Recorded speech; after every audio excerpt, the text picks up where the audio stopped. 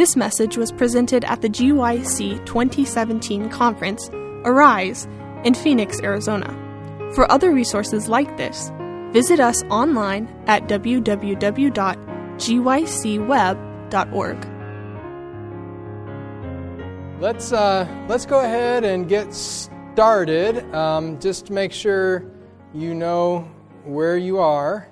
My name is Jim Howard, and this is going to be a seminar about growing your local church. And it's part of a week-long series shared by a few of us where we're talking about the 21st Century Challenge. So anyway, I'll have more to say about it, but if we could just pause for a word of prayer, and then I'll dive right in. So let's bow our heads.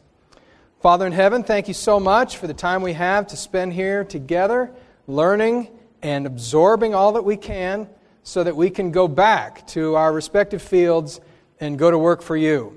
We ask your blessing on our meeting. Help it to be practical. Help it to speak to our hearts. And may it be, Lord, that when we leave this place, we will know that we've been in the presence of Jesus.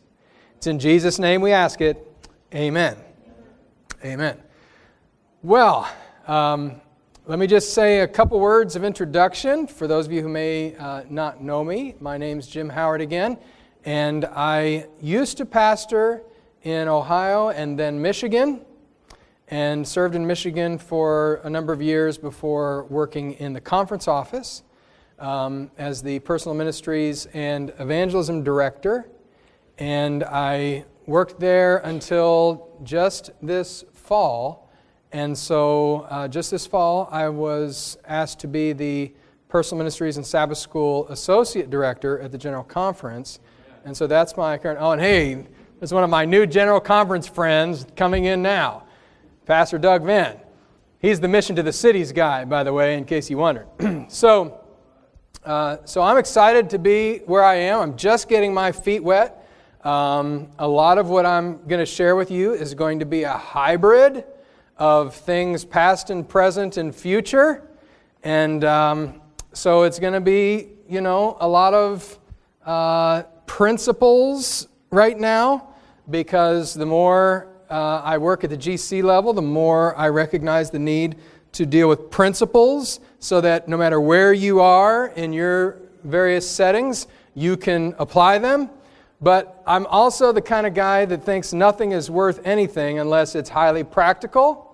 And so when we're wrapping up today, if you have your mind set on another seminar in the next session, then you might want to email me or something to get the stuff I'm going to talk about next session.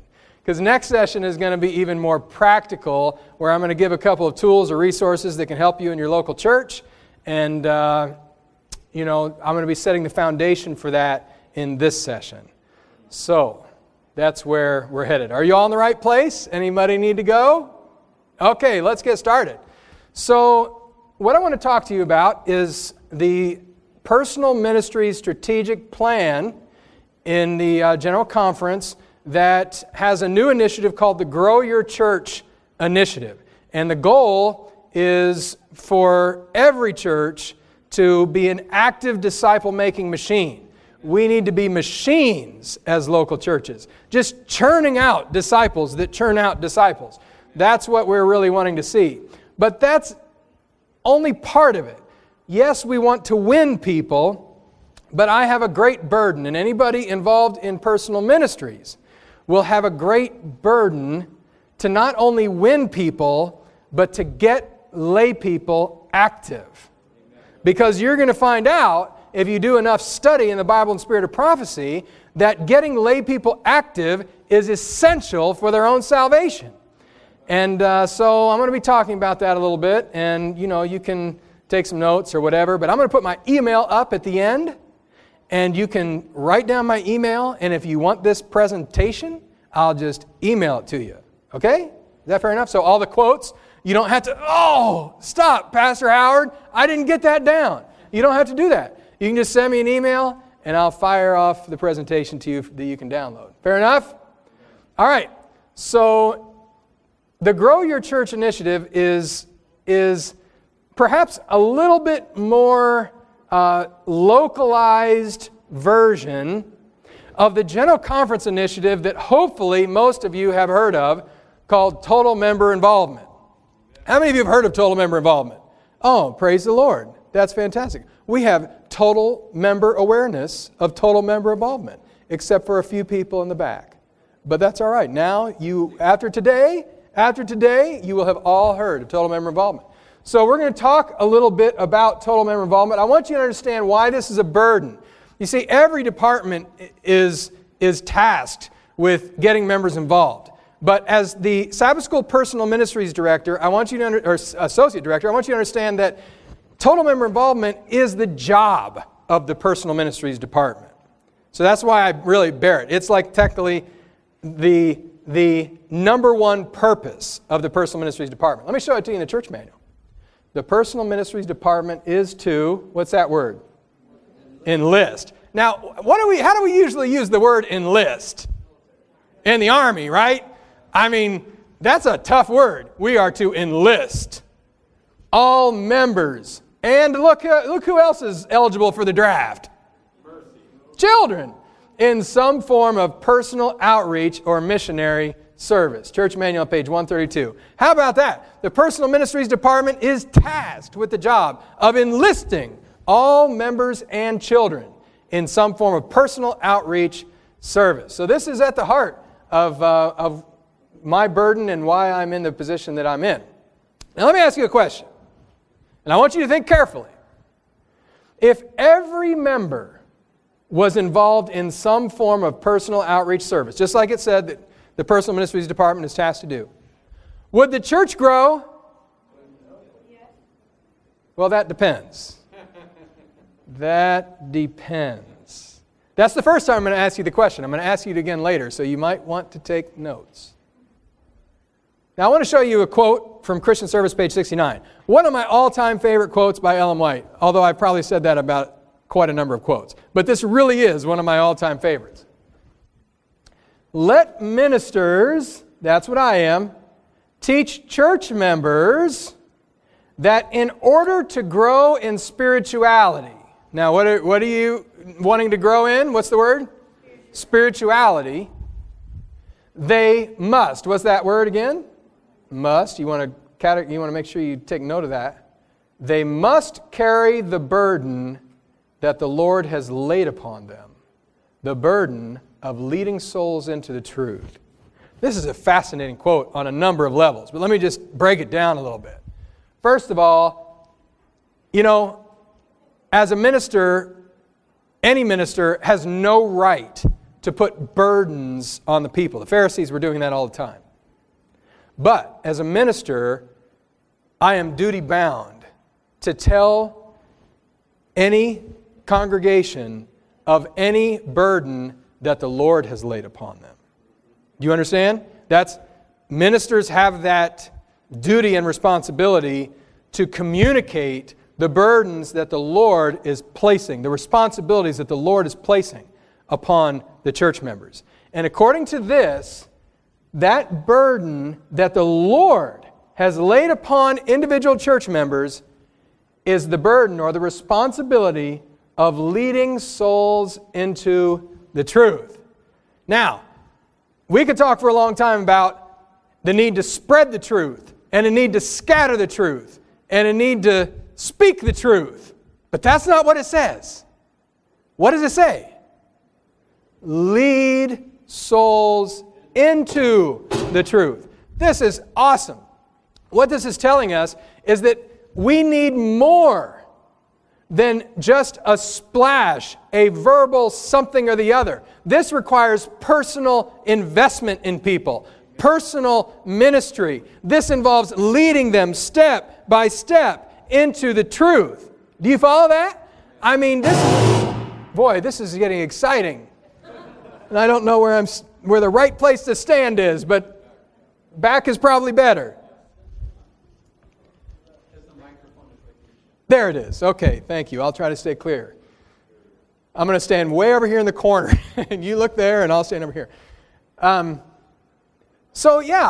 notice too that in this passage, that not only are the church members to recognize the burden of leading souls into the truth, but that's a necessity if they're going to grow spiritually. I mean, that's a powerful, powerful statement. But what it tells me is that the process of total member involvement is more than just a splash. There is a step-by-step process, and that's why we have the Grow Your Church initiative, to put some feet and hands on the total member involvement umbrella, which is a broad umbrella, an important umbrella, but this is to give it a little bit more clarity, a little more concise understanding. And that's the purpose that I'm going to be having this particular session for, is to try to draw that out. So what you have here in this logo is a 5-stage process that many of you have seen before, something like it, where we talk about the process of soul winning or the cycle of evangelism, something like that. Now, I'll be the first to tell you that some people might have a little bit different thing here or a little different thing there. That's not, I don't want to get into an argument about any of that. But the point is that there is a cycle, and that cycle has certain essential elements. And where we've made a mistake in evangelism is not recognizing just how essential every phase is. And that's what we're going to talk about a little bit as we go. Now, I'm just going to tell you briefly what the different phases, how we're defining them, okay, or how we're naming them.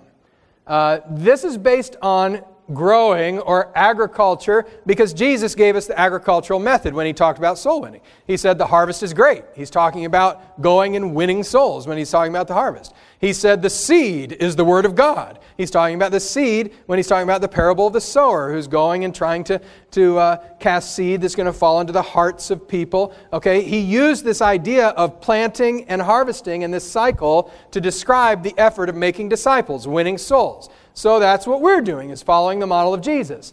First, you must prepare the soil.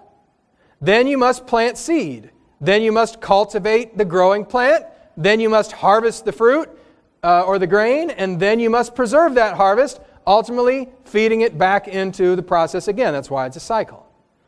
So let's talk about each of these a little bit. Preparing the soil. Preparing the soil is an essential part of the soul winning process. When we talk about the soil, if you were to look in the parable of the sower, you could recognize that the soil is the heart. Jesus basically was helping us to understand that there were different conditions of the heart when He talked about some seed fell by the wayside, some fell among thorns, some fell on stony ground, some fell on good ground. That was all different conditions of the heart. So when we talk about preparing the soil, we're talking about preparing the heart to receive the truth. So how do you do that? Well, you do it through service, through intentional acts of kindness. By the way, don't let anyone ever convince you that you should do random acts of kindness. Do intentional acts of kindness, please. Random is just too random. Provide compassionate service. Provide comprehensive health ministry. These are things that we've been doing for many years through ADRA and community services. And local churches have been doing through community projects, through neighborhood ministries. There's a variety of different things that can be done. In fact, there's so many different things that can be done to prepare the soil that we don't have room to even add them on here. You could go on and on and on with things that you can do to win people's confidence, to mingle with them, to sympathize with them, and to gain their trust, okay? Notice what Ellen White says. The sowers of the seed have a work to do in what? Preparing hearts to receive the gospel. In Christ-like sympathy, we should come close to men individually and seek to awaken their interest in the great things of eternal life. The love of Christ revealed in what?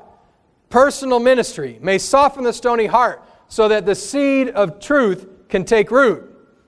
Now, I think I'm going to come back to that one, but I'm going to keep going for just a moment. Okay, notice the health work is described here. When properly conducted, the health work is an entering wedge, making a way for other truths to reach the heart. Notice that effect of the health work, making a way, preparing the heart for other truths. Christ's method alone will give true success in reaching the people. The Savior mingled with men as one who did what?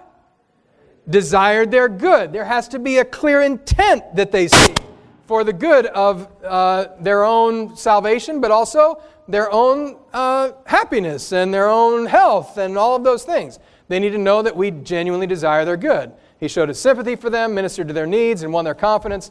Then he bade them follow me. So all of these things are related to preparing the soil. But I want to go back to that first quote a minute.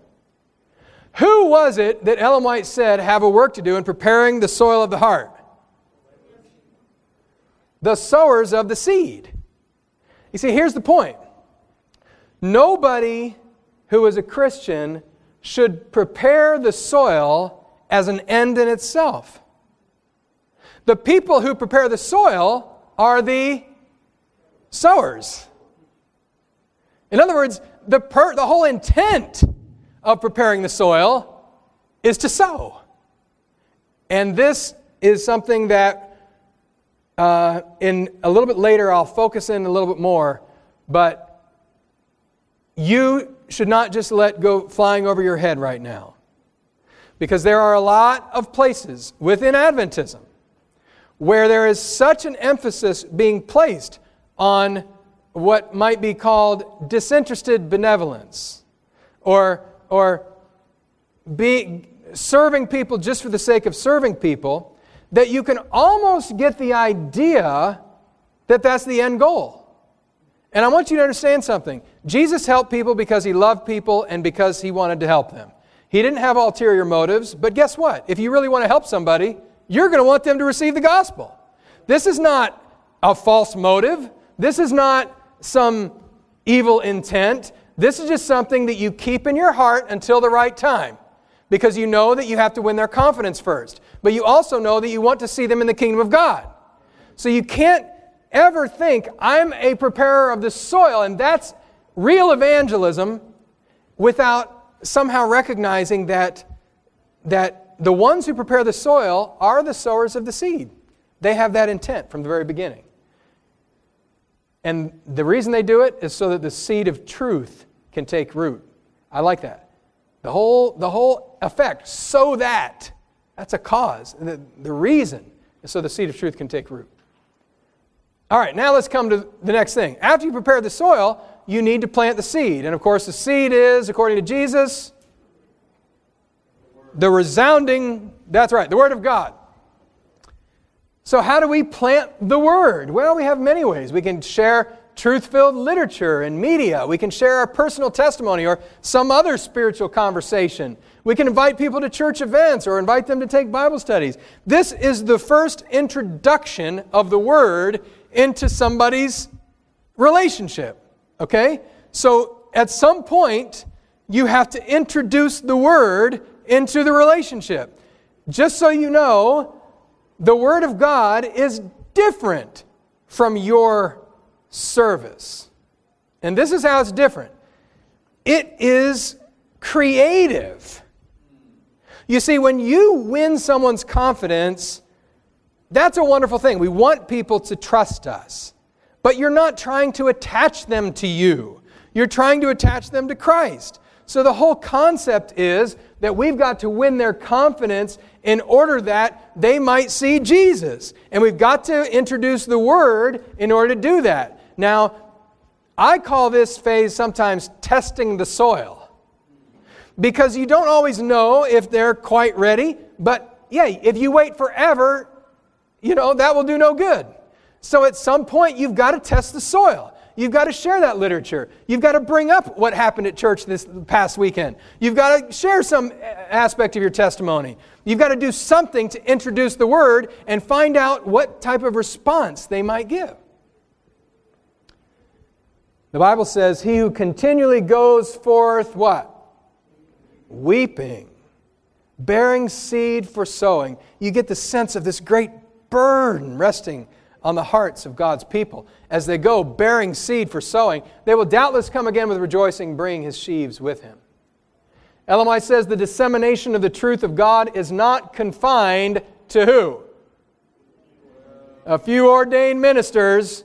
The truth is to be scattered by all who claim to be disciples of Christ. Now, you're going to see something, a common thread. I'm going to share a few quotes with you, and I want you to see the common thread. Because I could stand up here and talk to you about how everybody needs to be involved. And I could talk to you about how everybody needs to find some way to use their gifts in the church. But what I'm about to share with you is a little bit more invasive than that. Because when you read the Counsel of Ellen White, you find something that we have not, as a church, fully laid hold of. And that is that all who claim to be disciples of Christ, that means the people with the gift of hospitality, the people with the gift of helps, the people with the gift of administrations, the people with the gift of teaching, the people with all of the gifts of the Spirit, all who claim to be disciples are to do what? Scatter the truth. Did you know that witnessing is not a spiritual gift? Witnessing is the calling of every disciple of Christ. It's when I go to get a car, if I want, I used to live in Michigan, and those seats that warm you up, those are pretty nice. I never broke for them, but I know some people who did, and it was nice to get in their car. They have those seats that warm up. But I would have to pay extra for that. Or, like if I wanted those cool chrome wheels, I could get it when I got my new car. But I'd have to pay extra. But I've never gone to the salesman and said, so how much is it going to run me extra to put a steering wheel on this thing? Or, is it going to break the bank if we can add some tires to this car? No, because you know what we call those things? Standard equipment. They come with every vehicle. This is what we have to understand. Sharing the truth is standard equipment for a Christian. It's not a special gift that some Christians have and other Christians don't. You see, the truth is where Jesus reached your heart. It's where He converted your soul. It's where He gripped you with such an incredible love that saw past your shame and rescued you out of darkness. I mean, it's incredible. And you, as a Christian, have this wonderful privilege of scattering that truth to people who don't know it. And it's not just a privilege. I'm trying my best not to do it, but I'm really not sure what's causing it. Staying way back here. But it is the burden that the Lord has laid upon every one of us. Let me give you a few more statements. Satan is now seeking to hold God's people in a state of inactivity. What type of inactivity? To keep them from acting their part in doing what? Spreading the truth. Why is he trying to do that? That they may at last be weighed in the balance and what? Found wanting. You see, this is not just an option for us. This is something that should be a part of our fabric as Christians. If there is one work more important than any other, it is that of getting our publications before the public, thus leading them to search the Scriptures. Now I'm diving into a specific aspect of seed planting. And that's something that I think I just want to take a moment to emphasize because it's so easy for every member to do. And that is to share literature. We do not do this enough. I want you to catch a few of these quotes and so you can get the importance of it. Getting our publications before the public, if there's one work more important than another. More than 1,000 will soon be converted in one day, most of whom will trace their first convictions to the reading of our publications. Most of whom are going to trace, it doesn't mean they're saved, brought totally into the fold from our publications, but they trace their first convictions to the reading of our publications. If we want that day to happen, we've got to get our publications out. in a large degree, through our publishing houses, is to be accomplished the work of that other angel. She's speaking of the fourth angel of Revelation 18, who comes down from heaven with great power and who lightens the earth with His glory. Isn't that incredible? Our publishing houses, our literature is to lighten the world, as is prophesied in Revelation 18, where it says the angel came down from heaven lightening the earth with His glory. That's talking about us sharing literature. In part. The truth must not be muffled now. Plain statements must be made. Unvarnished truth must be spoken in leaflets and pamphlets, and these must be scattered how? Like the leaves of autumn. Leaflets and pamphlets. It's not just talking. Share the missionary book of the year. Share Steps to Christ, but share your glow tracts. It will make an impact. It's a leaflet. It's just enough to cause some people to begin thinking, and it's so inexpensive and it's so easy for churches to do. Now, after you've planted the seed, you need to cultivate the interest. How do we do that? This is, I know it sounded like that last part was a burden, but this one's a particular burden of mine. So I'll try not to get too excited. But cultivating the interest happens by giving ongoing Bible studies. Now you're thinking, Pastor, that sounds very boring. I don't know why you're so excited about giving Bible studies. We've been talking about giving Bible studies for over 100 years. Why is that exciting? I'm going to tell you that I believe that the greatest potential in some areas of the world... I'm just going to keep going. There's people in the hallway wondering what I'm doing. It's not me, I promise. I could switch to this, but then I would not be able to walk around anymore, and that would hurt my feelings.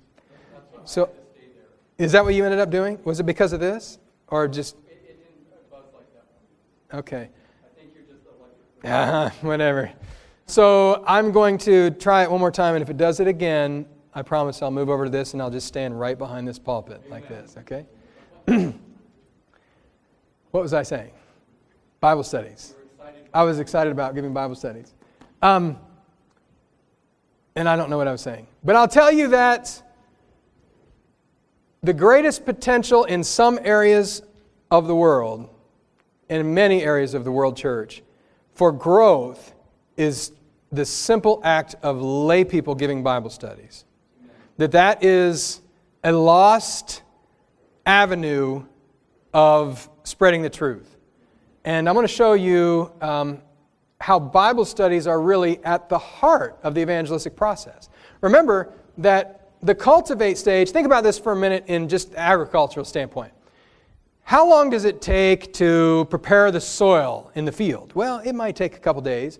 And then how long to plant the seed? Well, that might take a couple days. But how long does it take to cultivate? To water, to weed, to shine the sun, to all of that process is the longest part of the agricultural process. It's the most labor-intensive part. And that is the most labor-intensive part of soul winning, too. It really is. It's one thing and let me back up for a moment. It's the most labor-intensive part once someone shows an interest. Okay? Because, obviously there could be a neighbor that you're preparing the soil with for years and years and years, okay? But ultimately, when you get into the heart of the soul-winning process, then it's a long process to lead someone, to study with them, to help them to make a decision, to help them understand what it was like for you when you had to face this particular truth, to guide them through. It's a long process, and that's why a lot of church members are a little hesitant to get into it. Plus the fact that it's a challenging part because you have to lead them to make tough decisions. And that, kind of puts friendships at risk sometimes. I'll talk about that too. But I want to take a moment to help you understand why I think Bible studies are in God's plan and why I think they're so important. By giving you just a brief history. How many of you are familiar with Stephen Haskell? You know Stephen Haskell? Okay, great. Wonderful Adventist pioneer, father of the Tract and Missionary Society, if I've got the name right. And he was a great preacher too. And back then, the way they spread the truth in the Advent movement was basically they would go to a place, they would pitch a tent, invite people, and they would preach. There was some passing out of tracts which had, really long titles. But ultimately, most of it happened by going different places and preaching.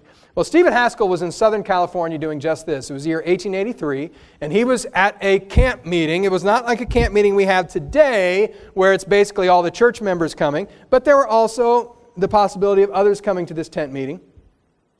And he found himself in a difficult situation because a huge storm came uncharacteristically to Southern California, and it was loud with the rain and the wind and the thunder. It was so loud that they could barely hear him in the tent. So there was discussion about, we may just need to cancel the meeting. But Elder Haskell was impressed with an idea. And he came down from the platform and he walked out into the middle of the tent. And he called the people to gather around him. And he began to ask a question and then shout out a Bible text for somebody to read. And somebody would read the Bible text, and the Bible text would answer the question.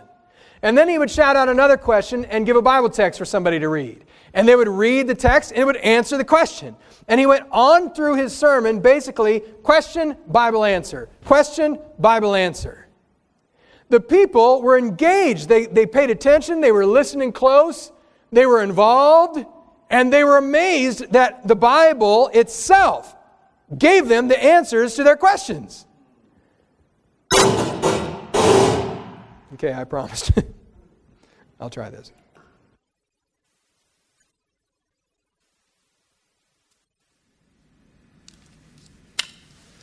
So, you hear me okay through this? So, Willie White, the son of Ellen White, Elder W.C. White, he went and he told his mother what happened at this incredible meeting. And you have to understand, Ellen White was on the campground, but she wasn't in the meeting. So when he told her about it, it was, something she hadn't seen, she hadn't experienced. But as soon as he told her, she said, first she said, I want to talk to the brethren. I want to talk to Elder Haskell and to the ministers who are here.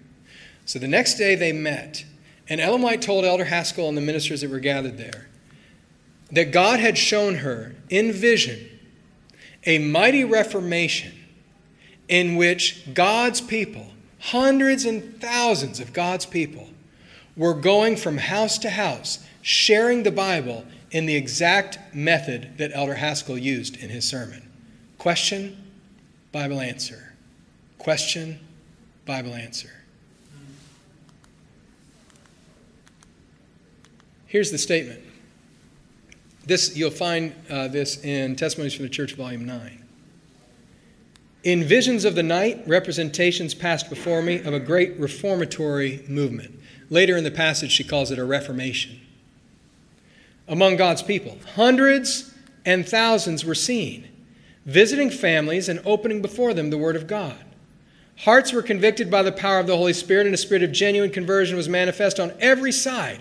Doors were thrown open to the proclamation of the truth. So she sees this great reformation in which hundreds and thousands of God's people are sharing the Bible using this question, Bible answer. You know what? Elder Haskell was so excited about this new method that Ellen White saw in vision that God's people were going to use, that he called a meeting, a training session called a Bible Reading Institute.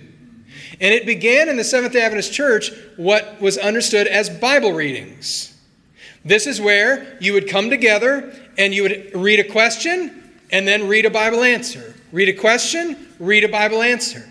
They actually asked for people to send them in to the Signs of the Times. Go ahead and do a full study with question, Bible answer and send it in. And they collected all these Bible readings. The first two that they published were on the Sabbath and the Second Coming. And both of them were 150 questions long. That's a Bible study. But these Bible readings, they caught such traction because they were different from how we were spreading the truth before. When Elder Haskell put an ad in the Signs of the Times inviting people to his Bible Reading Institute, which was only 10 days. He said, everybody is invited, young and old, men and women. Those sprinkled with gray hairs are none too old, he said, to tell what God has done for them and to read the Scriptures. Amen. Do you know what he was saying? He was saying anybody in the Seventh-day Adventist Church can give a Bible study. That's what Bible readings were. They were Bible studies. There was this incredible excitement that began to grow because now here was you as a layperson may not have gone and pitched a tent. Okay, there's not enough tents. But now every layperson, now that they've discovered this, could be a means of spreading the three angels. It just radically multiplied what we could do. That's why they were so excited about Bible readings. Ellen White would write this, Christian Service, page 141. The plan of holding Bible readings, which are simply Bible studies, was what? A heaven-born idea. Do you understand? God gave the Seventh-day Adventist Church the means it needed to spread the truth and lead people into the truth around the world. He did. But it has to be, the heart of it has to be the laity. Let me tell you what one of the problems that we have in local churches is.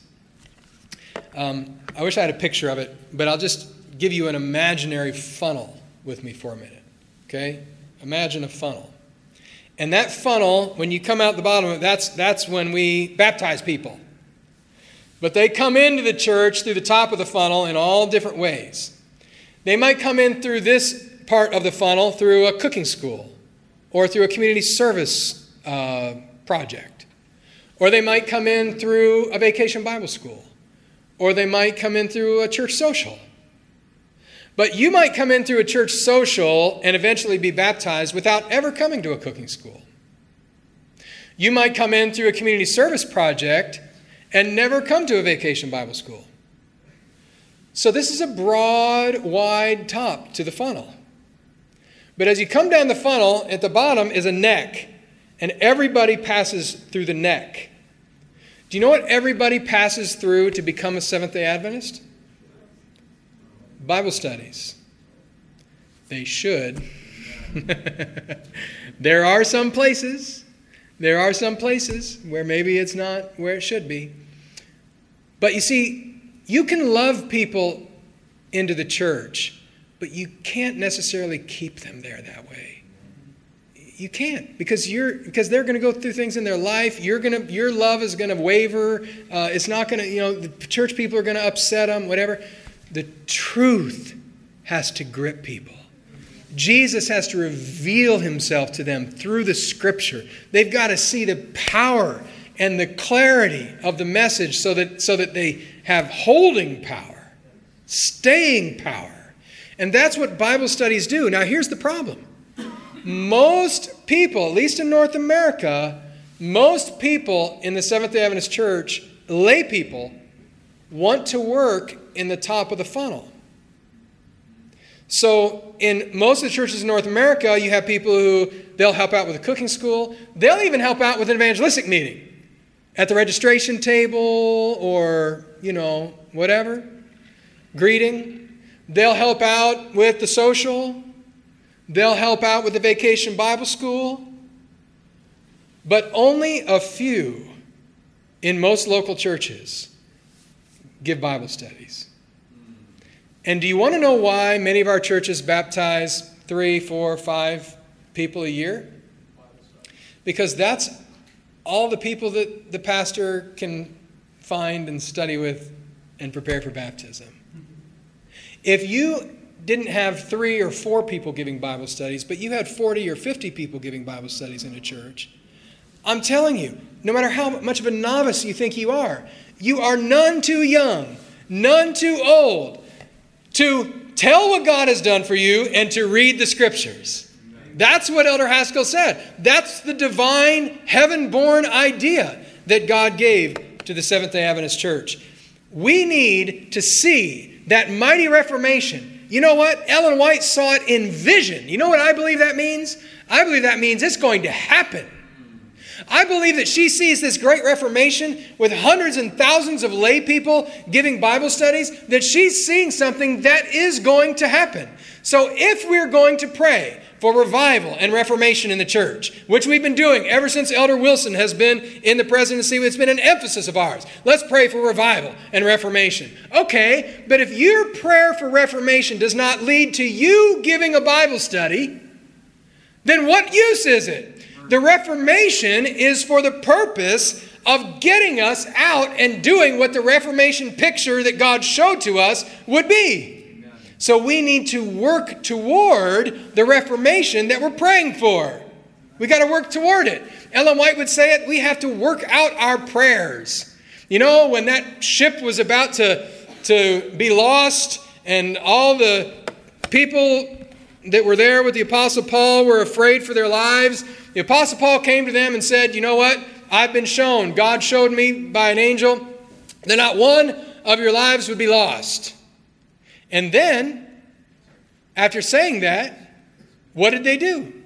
Did they all say, oh, good, not one of our lives will be lost. Well, pour me some lemonade, and let me just kick back, and we'll just coast on into shore. No. They said, not one life is going to be lost? Well, then let's get to work. And they did whatever they had to do to get the ship to where it was going. Brothers and sisters, if we see the Reformation, then we have to do what the Reformation says that we will do. We've got to work out our prayers. And we need what we call a Bible study reformation. A Bible study reformation. Lay people recognizing that God has placed a burden upon them, that they cannot grow spiritually until they carry that burden, the burden of leading souls into the truth. And there's no better way to lead souls into the truth than Bible studies. Now, having said that, what about harvesting decisions? You know, I know people who give Bible studies, and they give an endless round of Bible studies. Have you ever seen that? Where people give Bible study after Bible study after Bible study, and they just, oh, now let me take the Voice of Prophecy lessons. Oh, now let me take whatever. They need people who will lead them to make decisions. That happens, one of the best places that happens is in Bible studies, but perhaps an even more effective way of gaining decisions is in public evangelistic meetings. I'm a huge believer in public evangelism. You know, I was just in Taiwan, and I was with Elder Bill McClendon, who is pastoring Ellicott City in Maryland, not far from where the General Conference is. And he previously had been in South Tulsa, and both of his churches just grew like crazy. Okay, this current one he's in is tripled in size. Do you know what he does that's going to blow you away? Because it's so counterintuitive to everything that you've heard. But he holds nonstop evangelistic meetings. I mean, okay, there may be a pause in there. He used to hold like 6 a year. Now he's backed way down to 4. 4 3-week evangelistic series a year. He's gone from around 60 to 80 people to close to 300 people in his church in the last few years. Now, I'm not going to say it's totally due to public evangelism, but do not believe people who say that public evangelism does not work. You know what? We rarely do it anymore. I was just talking to a friend who's in a conference where most of the churches he's around haven't done it in 10 years. I mean, how many of you have attended your church's evangelistic meetings in the last year? Okay, we've got about half. So that tells me that we've got a lot of churches that are leaving fruit laying all over the place. Do you know that when you hold meetings, it keeps the cycle going, and you never are going to just do public evangelism because it's not meant to do everything. It's only one phase of the cycle. But those who don't do it do not realize what they're missing. Public evangelism still works. And you know what? I've been reading all kinds of things lately. What about young people? Young people it doesn't work with young people. Brothers and sisters, may I tell you that this is a flawed argument for this reason. It is true that much of our advertising is not bringing young people to a public evangelistic meeting. However, when a young person sits in a public evangelistic meeting, I have seen many, many converted to the truth. It's not a fault of the public meeting, but we need young people who will minister to young people and bring them to the meeting. Build the relationship with them. Begin sharing the truth with them. Do what you can to build that, and then bring them to the meeting, and you'll find that it does still work with young people. It's just that you have to find different ways of preparing the soil, different ways of planting the seed, so that you can eventually bring them into that harvest event. But the problem is not with the harvest event. And this is one of the common misconceptions that exists today. Jesus said the harvest truly is great, but what's the problem? The laborers. The laborers are few. There's not enough people working in the harvest field where people are ripe. There are people ripe, and we need more people working where they are. If there's not a decided application of the truth to their hearts, if words are not spoken at the right moment, let's say you're taking someone through the cultivation stage, you're studying the Bible with them, but then the time comes where a truth comes that they need to respond to. If words are not spoken at the right moment, calling for decision from the weight of evidence already presented, the convicted ones pass on without identifying themselves with Christ. The golden opportunity passes and they have not yielded, and they go farther and farther away from the truth, farther away from Jesus, and never take their stand on the Lord's side. Think about that. Let me pause a second and say, we talk all the time about all the people that we lose after we baptize them. Have you heard about that? The big retention problem? I'm going to especially majorly talk about that in the next session, but I'm going to talk about it a little bit in just a moment. But before I talk about that, let me talk to you about another class that is leaving that we don't pay any attention to. There is a huge class of people that we have cultivated, but we have never led them to decisions, and they leave. The golden opportunity passes, and they go farther and farther away from the truth, farther away from Jesus, and never take their stand on the Lord's side. Do you know how many people there are in that number? I would dare say there may be as many people in that number as there are people who left because we didn't disciple them afterwards.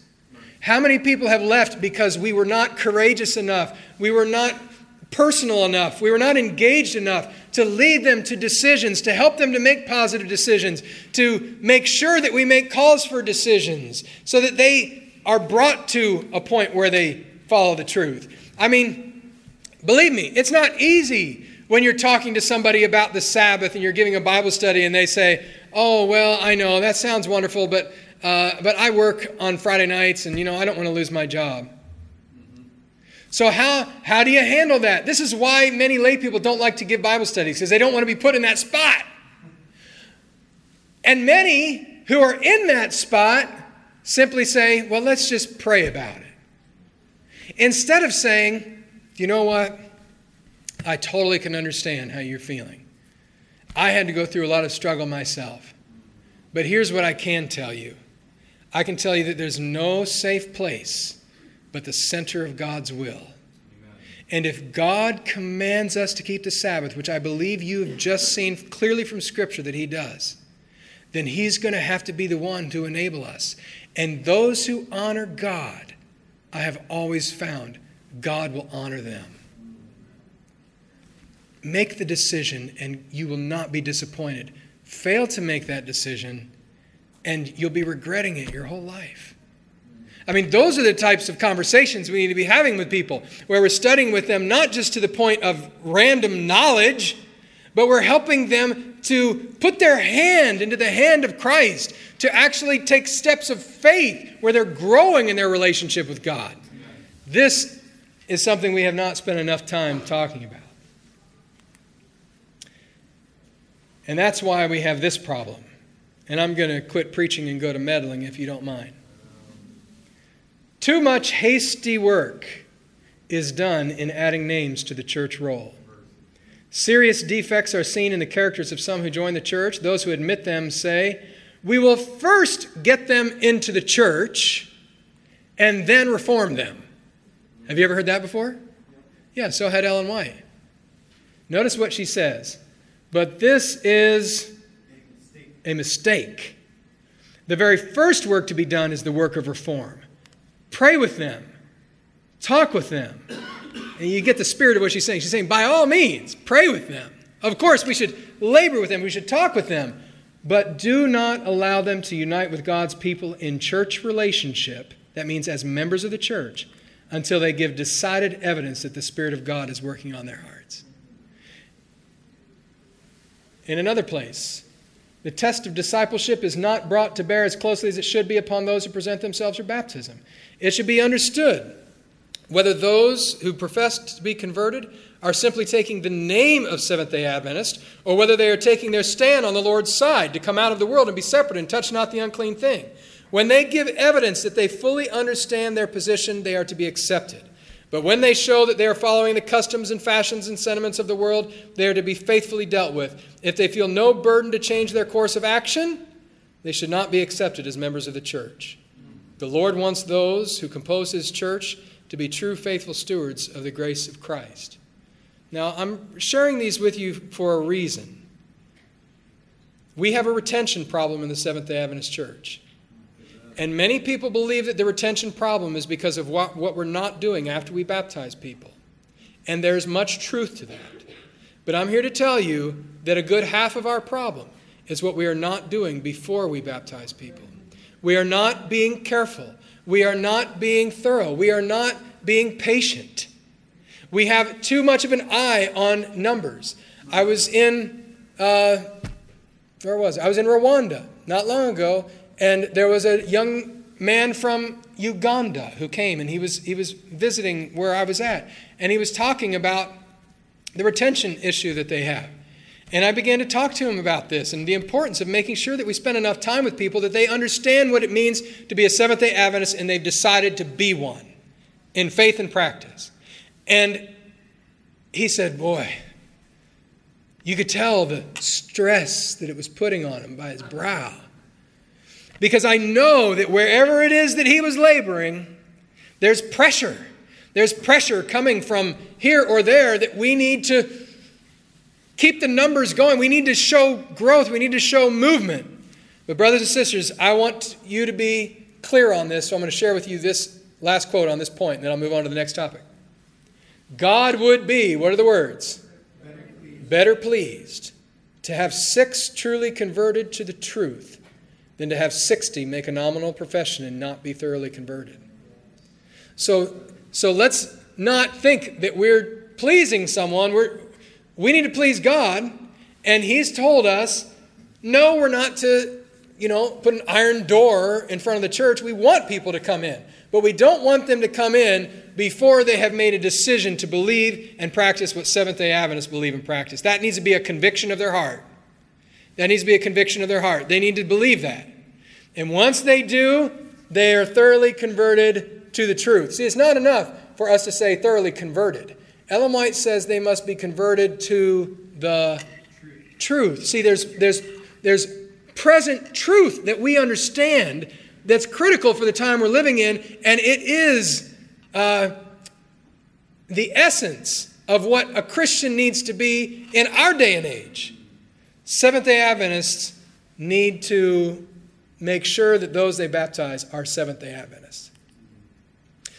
But after we make that, we've got to preserve and train. We've got to make sure that the harvest isn't wasted.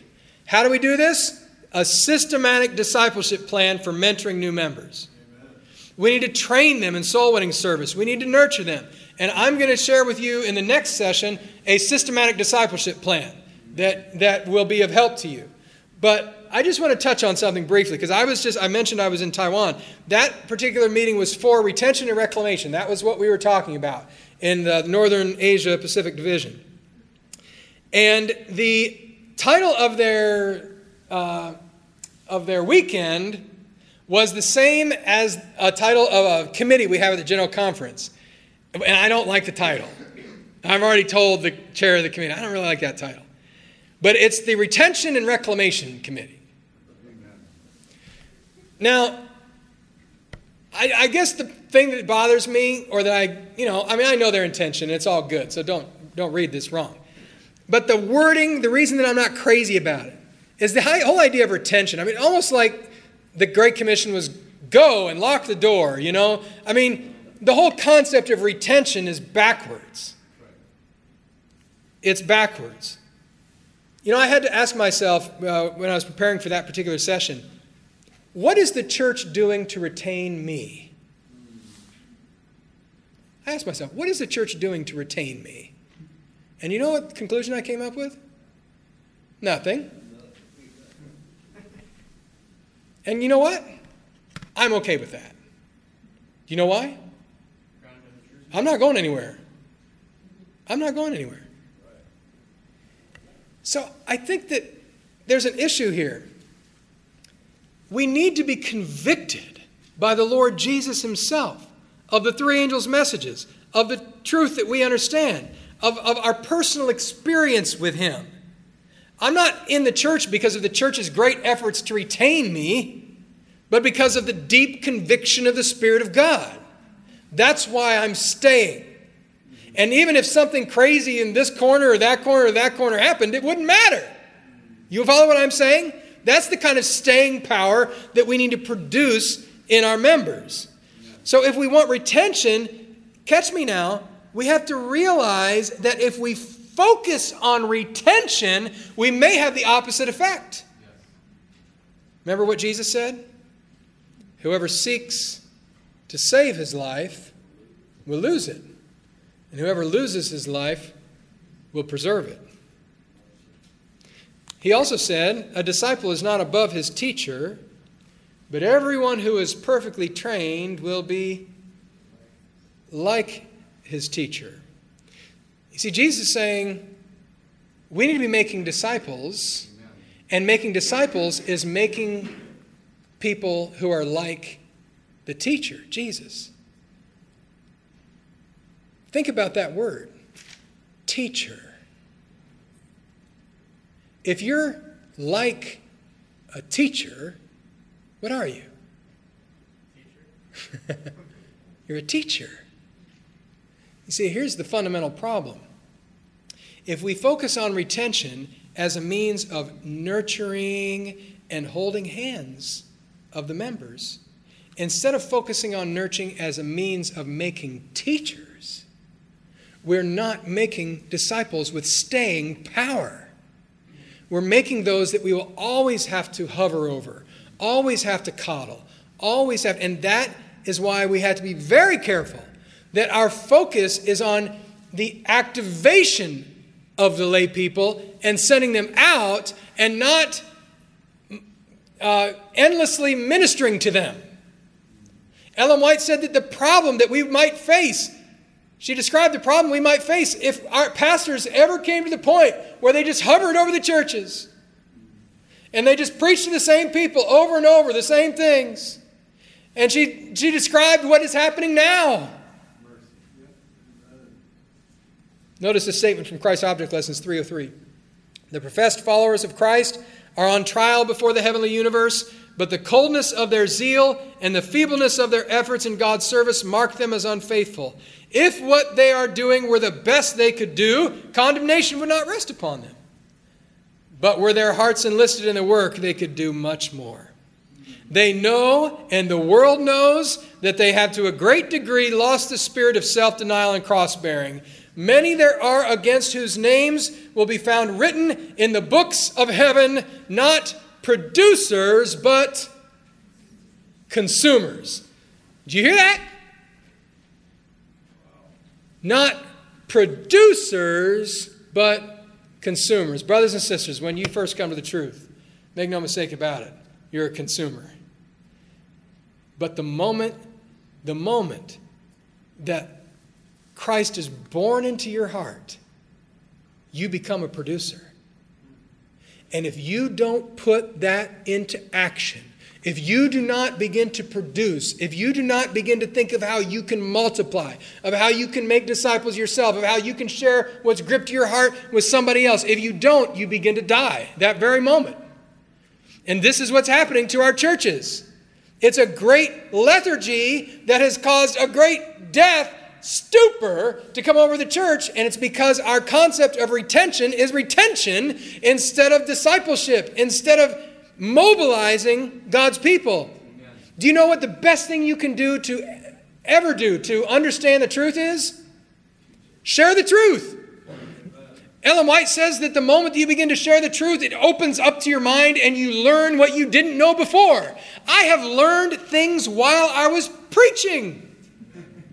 I mean, it's incredible. The Lord speaking to you and you kind of see how it's all fitting together and it's rolling and you're like, wow, that's incredible while you're saying it. Do you know why that is? Because when you have to share something, you have to take ideas that you thought you knew, but you have to make them concise. You have to boil them down into words that are clear and that somebody can understand. And the moment you try to do that, you begin to realize what you do and don't know. When they're totally confused by what you're saying, and you say, oh, I can't do this, I can't do this. It's not that you can't do it, it's that you still have learning to do. It's just exposed that there is growth that's happening in you. And that's a good thing. And the more you do it, the more grounded you will be. The people who are grounded in the Seventh-day Adventist Church are the ones who share their faith, period. The ones who do not share the truth with others have doubts, they have questions, they become complacent, they fall back into the world. All of that happens, and that's why we're losing people. We've got to get to the point where we're producing producers and not consumers. We need every phase of the cycle. I'm going to take 3 minutes to conclude, and then I'm going to let you go. Every church has different strengths and weaknesses. If you look at this, you can see each of these represent a different phase: preparing the soil, planting the seed, cultivating, harvesting decisions, preserving the harvest with discipleship. Your church might look like that, or it might look like that, or it might look like that. We should in our churches not evaluate how much activity we have, but we should evaluate our strength and weakness in every phase of the process. The key is to recognize that every phase is essential. We can't just do all preparing the soil and all harvesting, or by neglecting, we'll create what we call a growth bottleneck that limits church growth. And it causes all of our evangelism to be out of balance. We have to revitalize every phase and work toward total member involvement. So I'm going to ask you that question again I asked you in the beginning. If every member was involved in some form of personal outreach service, would the church grow? That depends. What if everybody was preparing the soil and nobody ever shared the truth? Does that happen in some places? You better believe it. You better believe it. And they're touting evangelism, but it doesn't create growth because though every member might be involved, they're not understanding the need for every phase of the process. They're not understanding the need to lead souls step by step into the truth. What if they didn't have the planting and the cultivating? This is the place that many churches are in, because these require people to share literature and give Bible studies, and those are personal. They do the corporate things like the big corporate preparing the soil events or big corporate harvesting events, but they don't like to do the personal stuff, and this is limiting the growth of our church. There are some places where they don't do any community outreach, so the community doesn't even know they're there, and all they do is share evangelistic meetings and what have you, and they're not mingling with the people and finding places to meet people that they can share the truth with. There are some places that just do evangelistic meetings, and they don't have a lot of growth, and this causes people to say evangelistic meetings don't work. Well, this is foolish. Evangelistic meetings don't work with every phase of the process. They're not supposed to. Or they may not do any evangelistic meetings, and they find that they have a bunch of interest, but they're having a hard time baptizing people because they don't realize the incredible power of evangelistic meetings to lead people to decisions.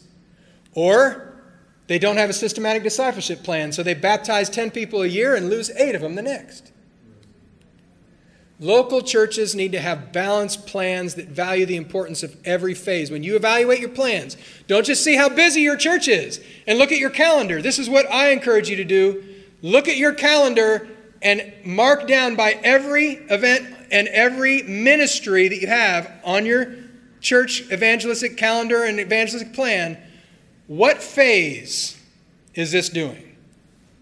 Because you're going to find, many of you, that you have very busy churches that are doing next to nothing in certain phases, and it's keeping your church from growing.